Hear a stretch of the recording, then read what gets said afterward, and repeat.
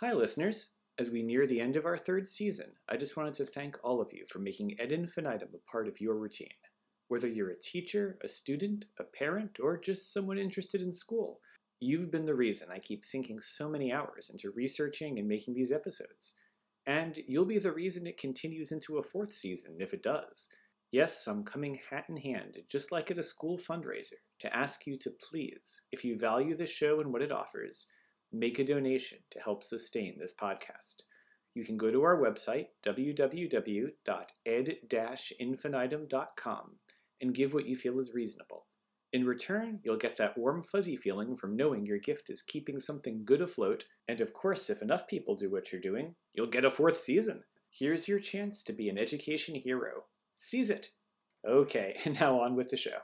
Hello, and welcome to Ed Infinitum, the podcast that makes school the subject of study. I'm your host, David Nuremberg. This is Season 3, Episode 13, Two Voices from the COVID Classroom. As the COVID-19 pandemic infection numbers are at an all-time high in our country and over 400,000 Americans have died, school districts, including those in major cities across the country, Boston, Chicago, Baltimore, New York, are declaring their intention to reopen schools.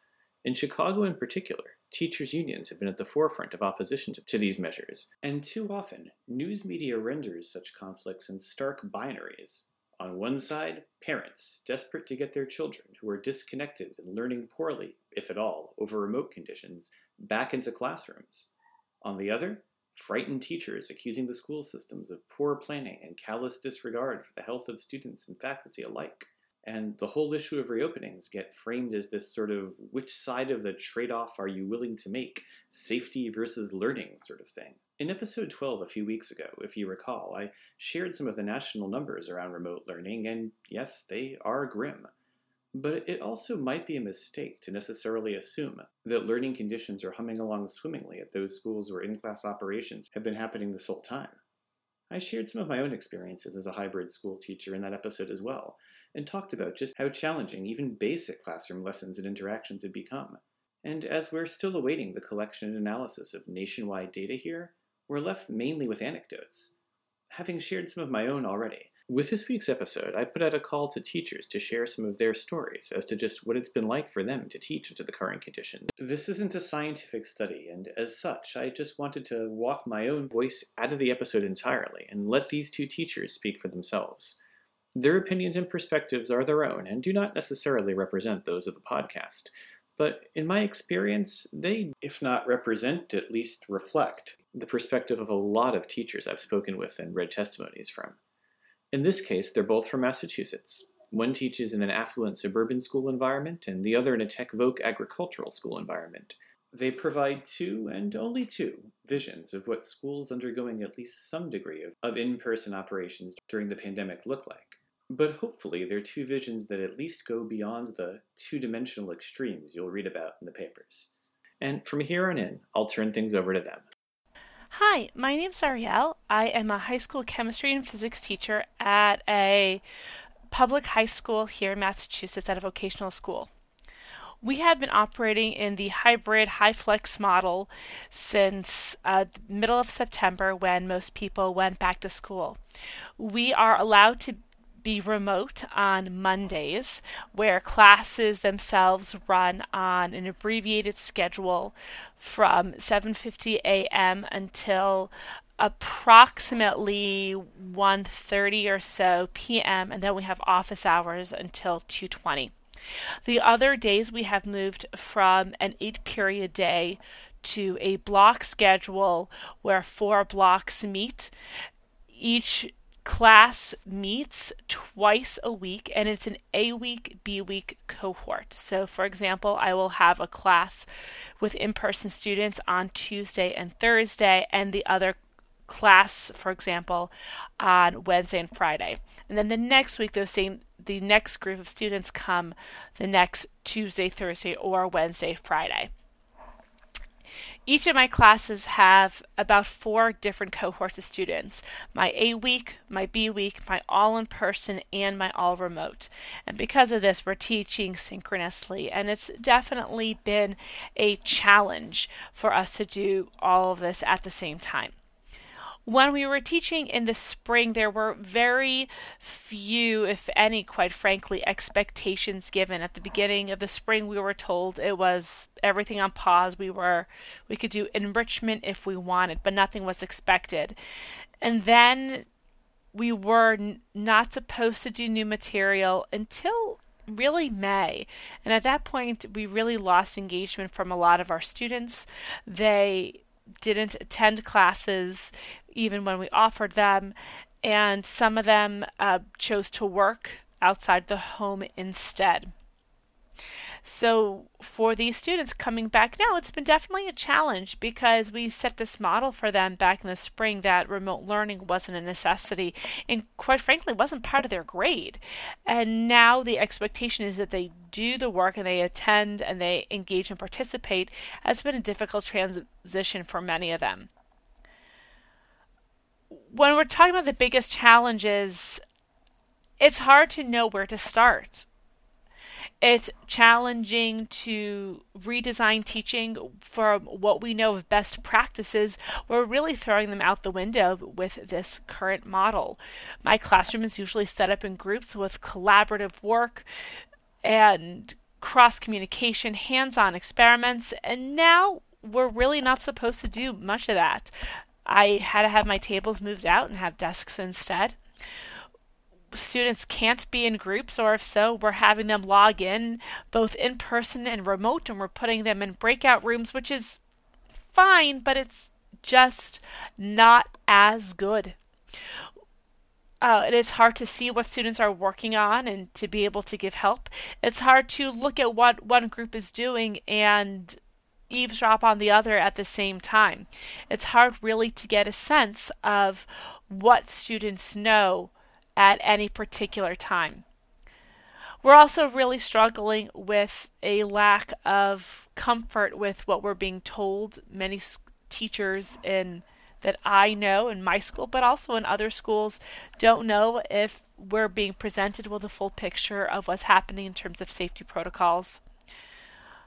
Our students are struggling. They are struggling with executive functioning, and it's really highlighting skills that we knew students were working on developing, but we didn't realize how those skills really had not been fully developed until now, because this situation requires an immense amount of executive functioning. And our students are really working towards that. And we as a society need to find a way to really help these kids develop these skills so they can really become better functioning as adults and learn everything they're meant to do. Advantages and opportunities. We're really being able to stretch the way we do things. And because I have to redesign every single lesson, I have to be more thoughtful about what's important and, quite frankly, what's not. Gives me different ways to think about assessment. What are really our goals of assessment and what is the best way to reach them? Are we really reaching those higher level thinking skills instead of simple things? What are the different forms that we can do all these things and how can they be better? But also, how are we engaging everybody, and what opportunities does this pose for us for students who are sick but they can't come to classes, but maybe there are other ways to really help them stay involved.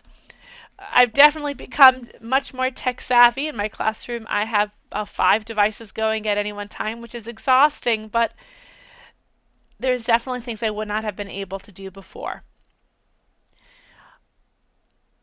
If I had a magic wand and I could set policy, first of all, I would have insisted that the state give directions instead of promising that they would and then not providing it to the schools at all. So the schools were left to their own devices, which is why we see such disparity in the way things are being done.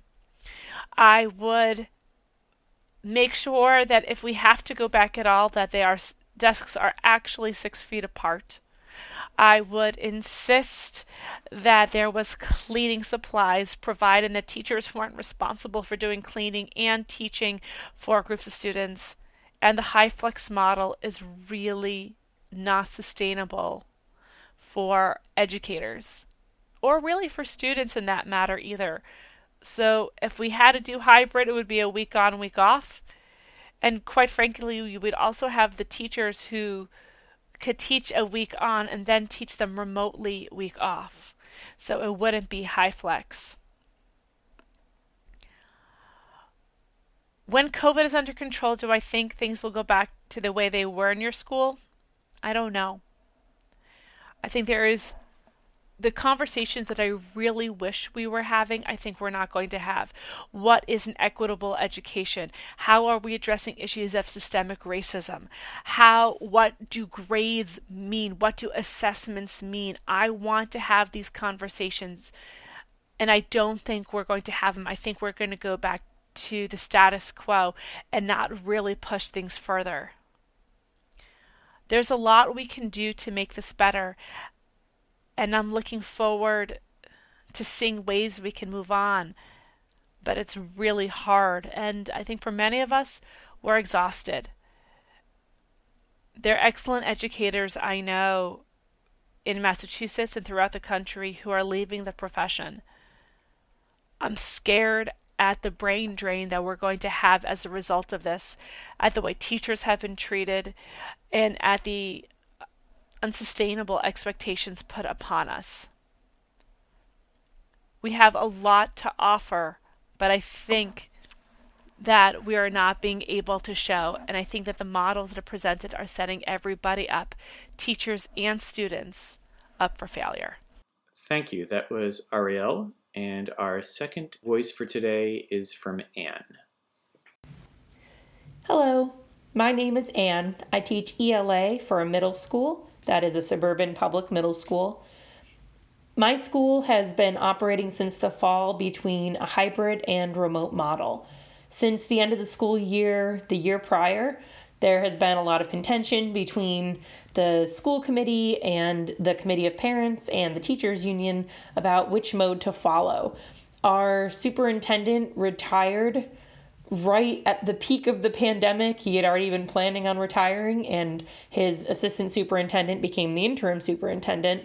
So there was an extra complication in the mode of operation. And the interim superintendent had to design 3 different plans: a remote plan, a hybrid plan, and a full-in model. And before the school year started this year, the school committee had to come up with a vote on what model the school year would start in, with the understanding that there could be a pivot between the 3 different models. And a majority of teachers really wanted to start remote, considering there hadn't been a lot of questions answered regarding the safety of the buildings or the protocols. And ultimately, the vote came down to 4-3 in favor of the hybrid model. And there had been questions about whether the remote model would start the school year, because there could have been a 30-day stipulation of the remote model into the hybrid model, but that would have meant that they should have voted for the remote model. There was some confusion on the school committee's part regarding that. I had never really paid attention to school committee meetings before the pandemic had started, but for a lot of teacher friends and me, this became like a sports match. Our spouses or partners or people that we lived with would constantly hear us shouting and cheering and booing as we watched the proceedings, since they were all available digitally because we couldn't meet in person. The school year started in the hybrid model. It started mid-September. For our district, the hybrid model means that the students are divided between cohort A and cohort B, cohort A being last names A through L, and cohort B being K through Z. Ultimately, they changed it to A through K and L through Z. And it actually divided the students in half pretty well. The hybrid model meant that students would come into the building on Monday and Tuesday, and then they would be learning Thursday and Friday, while the other half of the students were learning from home on Monday and Tuesday and coming into the building Thursday and Friday. Wednesday was considered a half day of direct instruction, where students would have 4 half-hour periods of meeting with certain teachers that they chose, and then spending the second half of the afternoon working on assignments that were posted in Google Classroom. The original model for Wednesdays was supposed to be 4 separate office hours or half hours that teachers would hold, so students who really needed some help could log in and get that support before working on the assignment for Wednesday. However, some parents called in, wrote in, complained that their students were missing out on learning, and so a very strange mandate of having 4 classes that students had the option to go to, but they had to go to 4 happened, so attendance went completely haywire on Wednesdays. The justification for remote Wednesdays was to deep clean the building. Since the hybrid model started, we've gone remote multiple times, mostly because numbers were skyrocketing. The first time that we went remote, a lot of parents complained because the metrics that we had in our MOU was 3%, and that made us pivot because of the number of cases that were in the buildings. Parents complained, held a protest outside of the superintendent's office. That was about 10 parents and several children that they pulled out of school in order to protest. And there was a change in the MOU where the union bargained for having transparency regarding the numbers in schools in order to up the pivot point to 5%. And that got rid of a lot of our bargaining power as a union. So we've gone remote again, but the language in the new MOU has language such as, once the 5% threshold is reached, there may be a discussion or there may be a change. And this vague language has justified sending us back to school now, where there's 6% positivity, 150 cases in the town. And we also don't have people who are available to be testing us regularly as a school and as a staff, so we don't really know what the numbers are. So there's been a lot of back and forth. The students are really struggling with transitions between going remote and going hybrid. We've noticed that when we were remote for several weeks in a row, students really thrived under the consistency. And we obviously acknowledge that there are a lot of things going on at home that make it much harder to learn. But being afraid in a school building isn't great for students or staff either. So the parents have a lot of pull in this town. A lot of them have written about how they don't have childcare now, and that has been a big pushing point for constantly getting people back into the building right away. So one of the questions was, how has this presented a different environment versus how your school handled the onset of the pandemic last spring? Last spring, when the pandemic was first prevalent in our town, we live in a relatively conservative town. A lot of people don't believe in mask wearing. A lot of people don't take heed to science because they want life to go back to normal as soon as possible, and are expending a lot of energy into trying to strong arm that into happening instead of following the rules in order to bring the numbers down. So when the lockdown first happened, it had been mandated by Governor Baker, and that shut a lot of things down. We were told on the Friday afternoon, I think it was March 12th or 13th, that we were going remote. I think we were told at 2:00 on that day. So some people had already left their classrooms, and that we were going remote for 2 weeks. And we had been told repeatedly when we had asked questions as teachers, how should we prepare for this? We're ultimately going to be going remote at some point. What's the plan? And there was a lot of denial that this was ever going to reach our town. So we didn't have a lot of plans ahead of time. Some proactive teachers tried to put some things together, but there wasn't a lot of guidance. So the online mode was a huge shift for everybody, especially kids, especially teachers who have taught for 30 years of their career without having to rely so much on technology, had a big learning curve. A lot of the younger people at our school were teaching the older people how to attach a PDF, how to connect to Google Meet, and we didn't really have adequate technology, like one-on-one technology for the kids at that point. So there was a lot of a learning curve for all of us. Now that we have double digits of cases in buildings, there's been a lot of downplay of how severe those cases are. I personally think that pivot points should be preventative and proactive to keep cases from ever being in schools, while now it seems that pivot points are, once it gets to a crazy amount of cases, is when we remote pivot. For a while, our superintendent was having us go remote for 2 days and then letting us know on Wednesday if we were going to be back in the building or not, which was very, very hard for a learning model for students and for teachers. Made it very hard to plan. For several weeks, we would not know on Friday afternoon what the plan was for Monday, nor what the plan was for Thursday until Wednesday. And the constant pivoting was really hard on parents as well, because a decision would be made and then would be changed by the next afternoon. And it made it very hard for parents to plan, and teachers to plan, and students to plan. And meanwhile, districts around us were having different MOs of, okay, here's our plan for the next 2 weeks. No matter what, it's not going to change, so you can plan accordingly, or we will be remote until this point of the month, next month. Something that was consistent, something that helped everybody plan and always know with concrete pivot points when people would go remote. Right now, our numbers keep getting fudged. We're not really understanding how we have 30 cases on the first day and then 11 cases on the next day and then 22 cases the day after that. So there's a lot of uncertainty. There's still a lack of transparency that the union should not have had to negotiate for in the first place. So to answer that question regarding how the school handled the onset of the pandemic last spring there was a lot of denial that it was ever going to reach this town or that we were going to have to go remote. And then once we did go remote, teachers really banded together, as usual, to uphold the entire education system and make things happen. And we were exhausted by the time summer hit.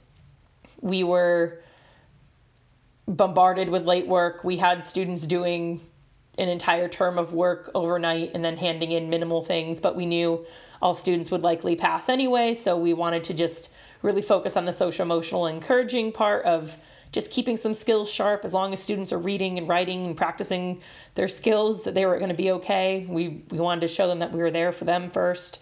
And I'm sure students saw a lot of uncertainty in the adults' behaviors around them, and they wanted to find something grounding. So for some students, school was that lifeline of consistency because we were remote until the remainder of the school year. Now we're constantly back and forth. Kids don't know what to expect. Parents don't know what to expect. And it's created a lot of tension between parents. Parents are turning against teachers. Teachers are exhausted and spent. Students are seeing how much they can get away with without having certain boundaries for structures, and it's causing a lot of mayhem everywhere. Another question, what have been the biggest challenges for teachers and for students, for particular groups of students? The biggest challenges for teachers is that parents have a lot of access to what their students are doing grade-wise. They can check their grades, get updated live every day. Some students are very self-sufficient in managing their time. Other students really need an adult to remind them to wake up, to brush their teeth, to log into their computer. When we were in the hybrid model, to bring their charger to school, to bring their computer to school. Some students forgot to bring their school computer. A lot of students were counting on constant reminders, and this disconnect between being home versus at school kind of got that routine and consistency a little jumbled. For teachers specifically, because parents could listen in on classes, they could also provide their opinion about what a teacher was teaching their child.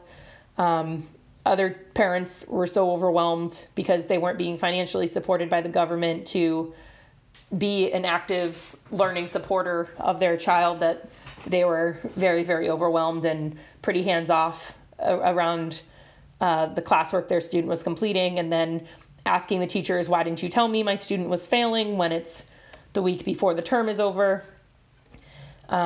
Particular groups of students, the students who really, really relied on the structure of school, started to realize that there were places for wiggle room and gray areas that ultimately led to forming some really bad habits, like not waking up on time. Or in our attendance policy for our district is that if a student logs into one class of the 4 class blocks that we have a day, then they count as being present.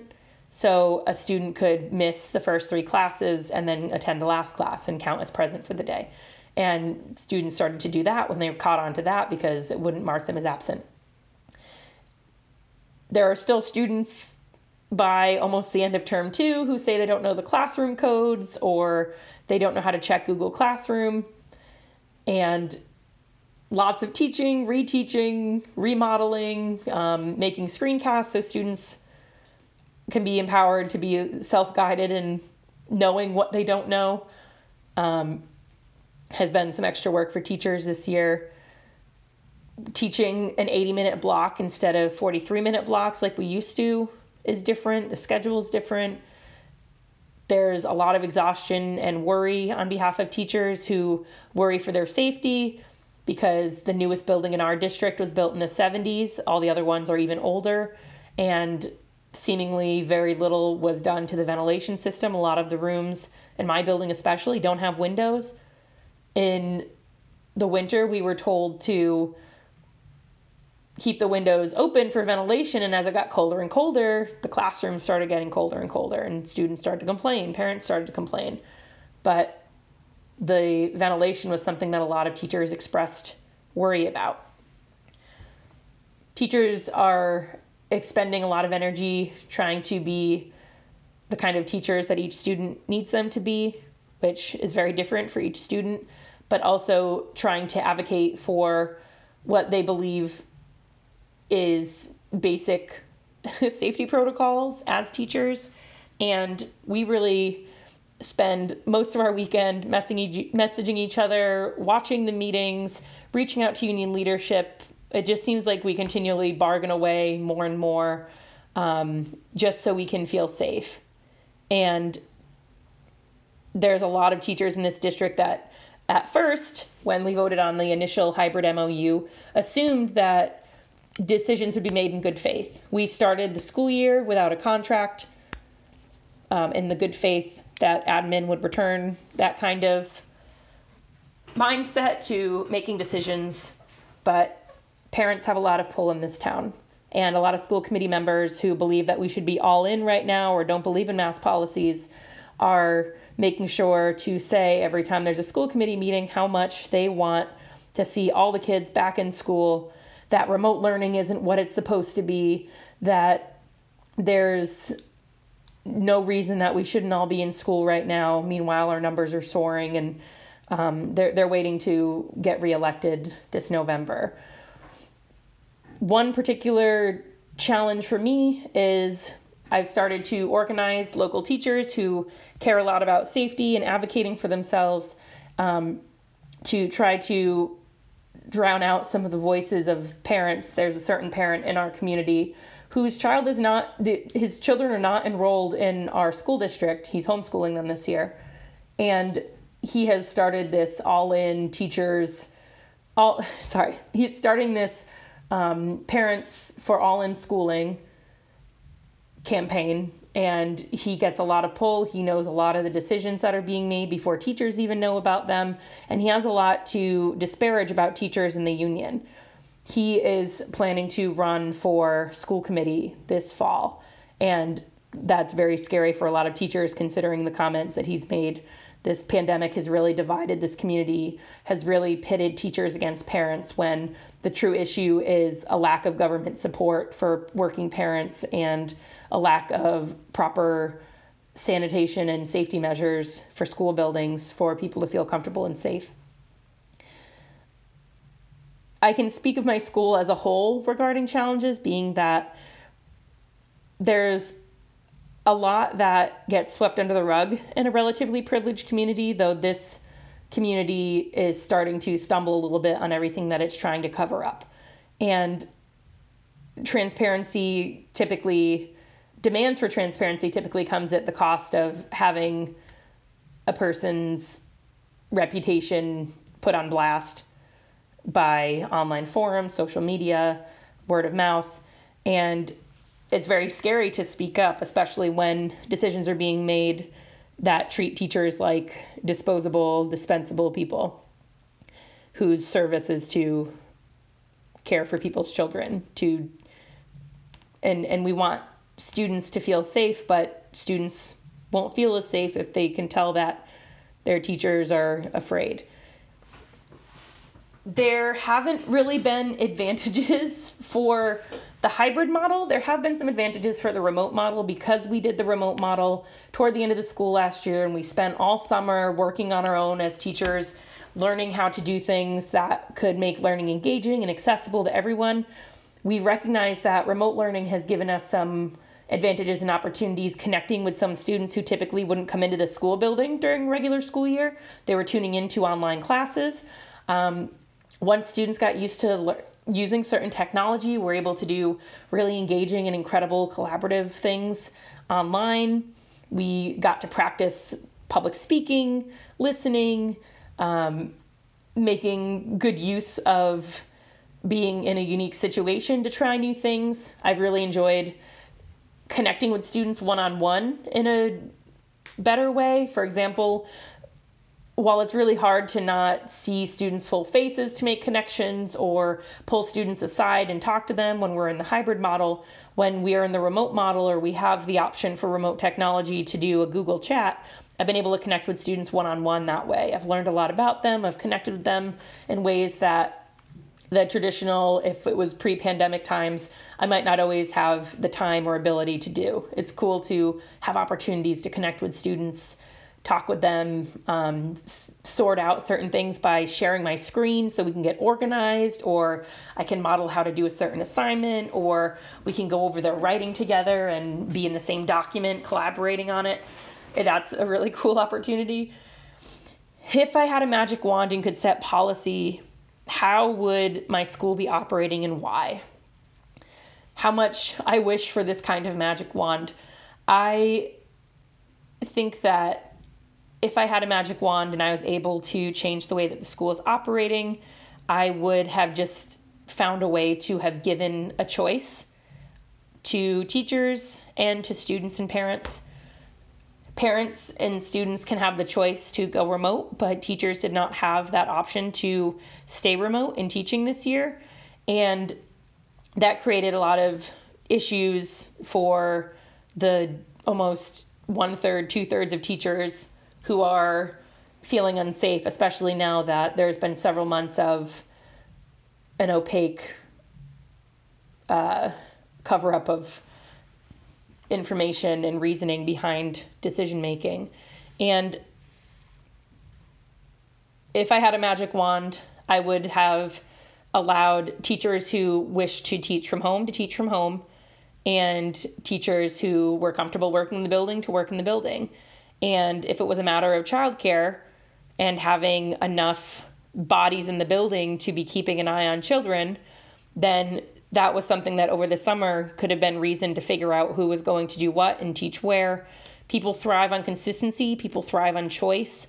After we had gone remote for more than 2 weeks, we were forced as teachers to go back into the building, even though the percentages of cases were very high. And that actually disrupted a lot of teachers who lived 45 minutes away, an hour away, who had to wake up early and drive to school to teach from an empty school building in a freezing cold classroom.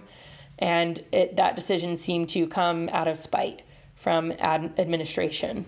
And these divisions are not going to be quickly healed.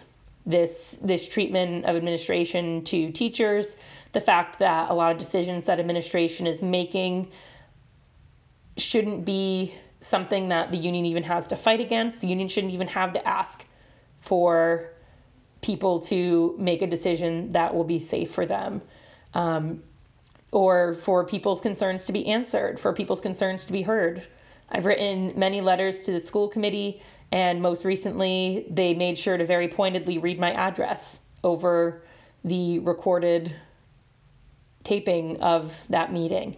And I work in a town that I grew up in. I work in a town that I went through the school system, and I wanted to come back here because I knew that there was a lot of work to do, a lot of great things about this town, and a lot of things that this town still had ways to grow, and a lot of things that are considered traditional modes of operation, such as trying to use intimidation, are still very ingrained in policymaking in this town.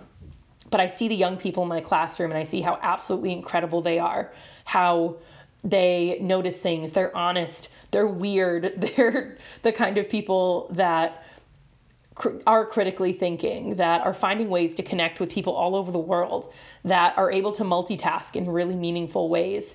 And I don't think young people get enough credit. I think the world is going to be in very good hands when they inherit it, and I hope that they inherit a world that they don't have to pick up as many broken pieces as some of the teachers are holding right now. And I don't want the teaching profession to be something that's demonized when it can really be something that is incredible in ushering and guiding these young people into the roles that they're already growing their feet to fit into the shoes of. If I had a magic wand, I would probably change the way that parents and teachers have been pitted against each other when it's not parents or teachers that are truly the problem. We have a system that is not sustainable in the way that teachers are teaching, in the way that students are trying to learn while also surviving a pandemic. If I had a magic wand, I would find a way to hold adults accountable that are having their children playing with other children in other households, people who are having gatherings, people who are all spending time together on the holidays while teachers are spending them alone because we're trying to follow the rules, and then have to go back into a building with people who blatantly ignored those rules for us to provide a public service. And I wish that I could change that mindset and that contention. The pandemic won't last forever. When COVID-19 is under control, I don't think things are going to go back to the way they were in my school. I hope that certain elements of remote learning do persist in the way that it's amazing to use the remote technology such as Google Meet to connect with students. I don't agree with live streaming classes. It doesn't make sense in the context of my classroom. I know it does make sense in the context of other people's classrooms. I love the screencast option to go through slides and record my voice or my face and be able to post that for anybody who missed a lesson so they can watch the video and catch up and feel like they're back into the groove of whatever class they missed. I really like that certain meetings that might be in different towns, somebody can just tune into by the click of a button.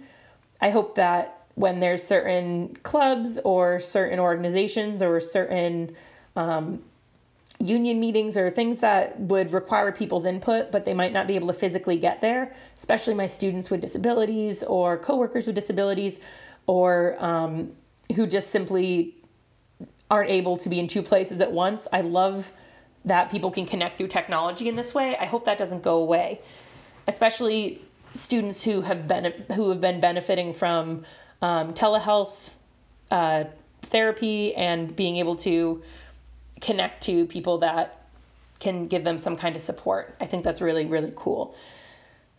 Regarding the way that the relationship between administration and teachers is in schools, I can't see that repairing anytime soon. I think that I work in the best building in the district where it comes to how close the teachers are with each other and the relationship they had with admin.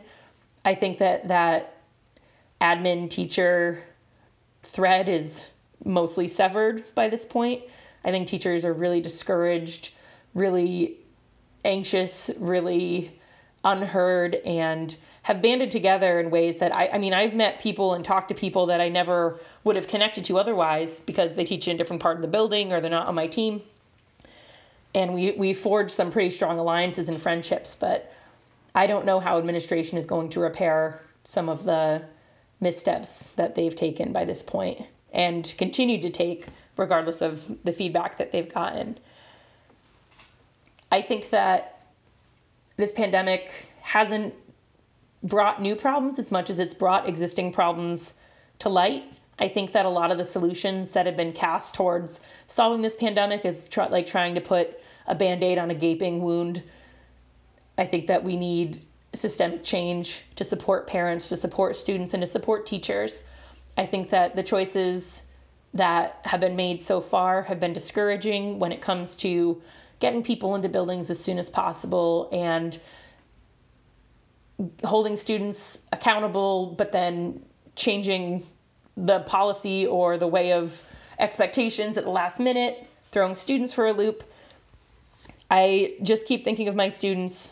I keep thinking about what I would do if I was their age and I was in the middle of a pandemic, how seriously I might have taken the pandemic compared to my friends, how I would have been getting the information about the pandemic. I think about how a lot of my students get their information from TikTok. Well, some of them are reading the news and they're all talking and learning from each other. And while this pandemic has given us a lot of opportunities to be creative, I think that everyone should be able to feel secure, even if it's not possible financially right now. There should be some kind of security that people are making decisions in the best interest of the public. And that doesn't mean at the expense of certain populations of people. I really love teaching.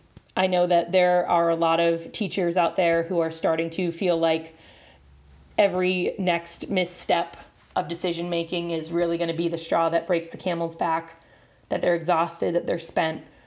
And I'm hoping as we get through this, as we're getting closer to having vaccines, as we're starting to see people make changes that are going to bring the communities into a safer light, I hope that people recognize that getting through this year is going to be a badge of honor, that teaching could never be this hard remotely as much as we could have imagined even in March when we started to put together what remote learning looks like. Safety should be the utmost importance. Student safety and teacher safety should be considered equal fields of concern. And I really appreciate having the opportunity to speak about a lot of this. I think that, again, a lot of the issues in society are thrust upon teachers to solve. And the pandemic has really put a magnifying glass to some of the issues that society's always had and has been able to walk off all this time. But what we really need to do is stop, look, think about the changes that people have made that have been great, talk about them, celebrate them, make those changes for ourselves too. Because doing the right thing when it needs to be done, because it needs to be done, whether it's going to be easy to do or not, is great leadership. Thank you. So that was Anne and Ariel. Again, my thanks to both of them for sending in their perspectives today, and to my listeners. I hope that you'll add Anne and Ariel's points of view to the constellation of understandings you already possess, and let that inform you as you watch and read the news of school reopenings in the days and weeks to come. Let's all continue to hope and work toward the swiftest possible end to the pandemic, for the benefit of students, teachers, and all of us. That's all the time we have for now. Class dismissed, and we'll see you next time. I hope you enjoy listening to this podcast. If you did, please write us a review on Apple Podcasts, Google Podcasts, or wherever it is you found us. Like us on our Facebook page. And if you really enjoy it, please consider visiting our website, www.ed-infinitum.com, and making a donation to keep it running. Otherwise, in the grand tradition of underfunded public schools, we'll be reliant on only what we can make from bake sales. The website is the place to go if you want to suggest a topic or send me an email for any other reason. Our theme music is Happy Schoolmaster by Mind Music ID. Thanks again for listening, and remember, every day brings us opportunities to learn something new. Still with us? Great, then you're in for a treat. Today's fun fact about education. Kimani Maruge of Kenya holds the Guinness World Record for being the oldest person to start primary school. He enrolled in the first grade on January 12, 2004, at the age of 84. There's actually a movie about him entitled The First Grader, so you can show that to any kid or adult who tells you they're too old to learn something new. Bye now.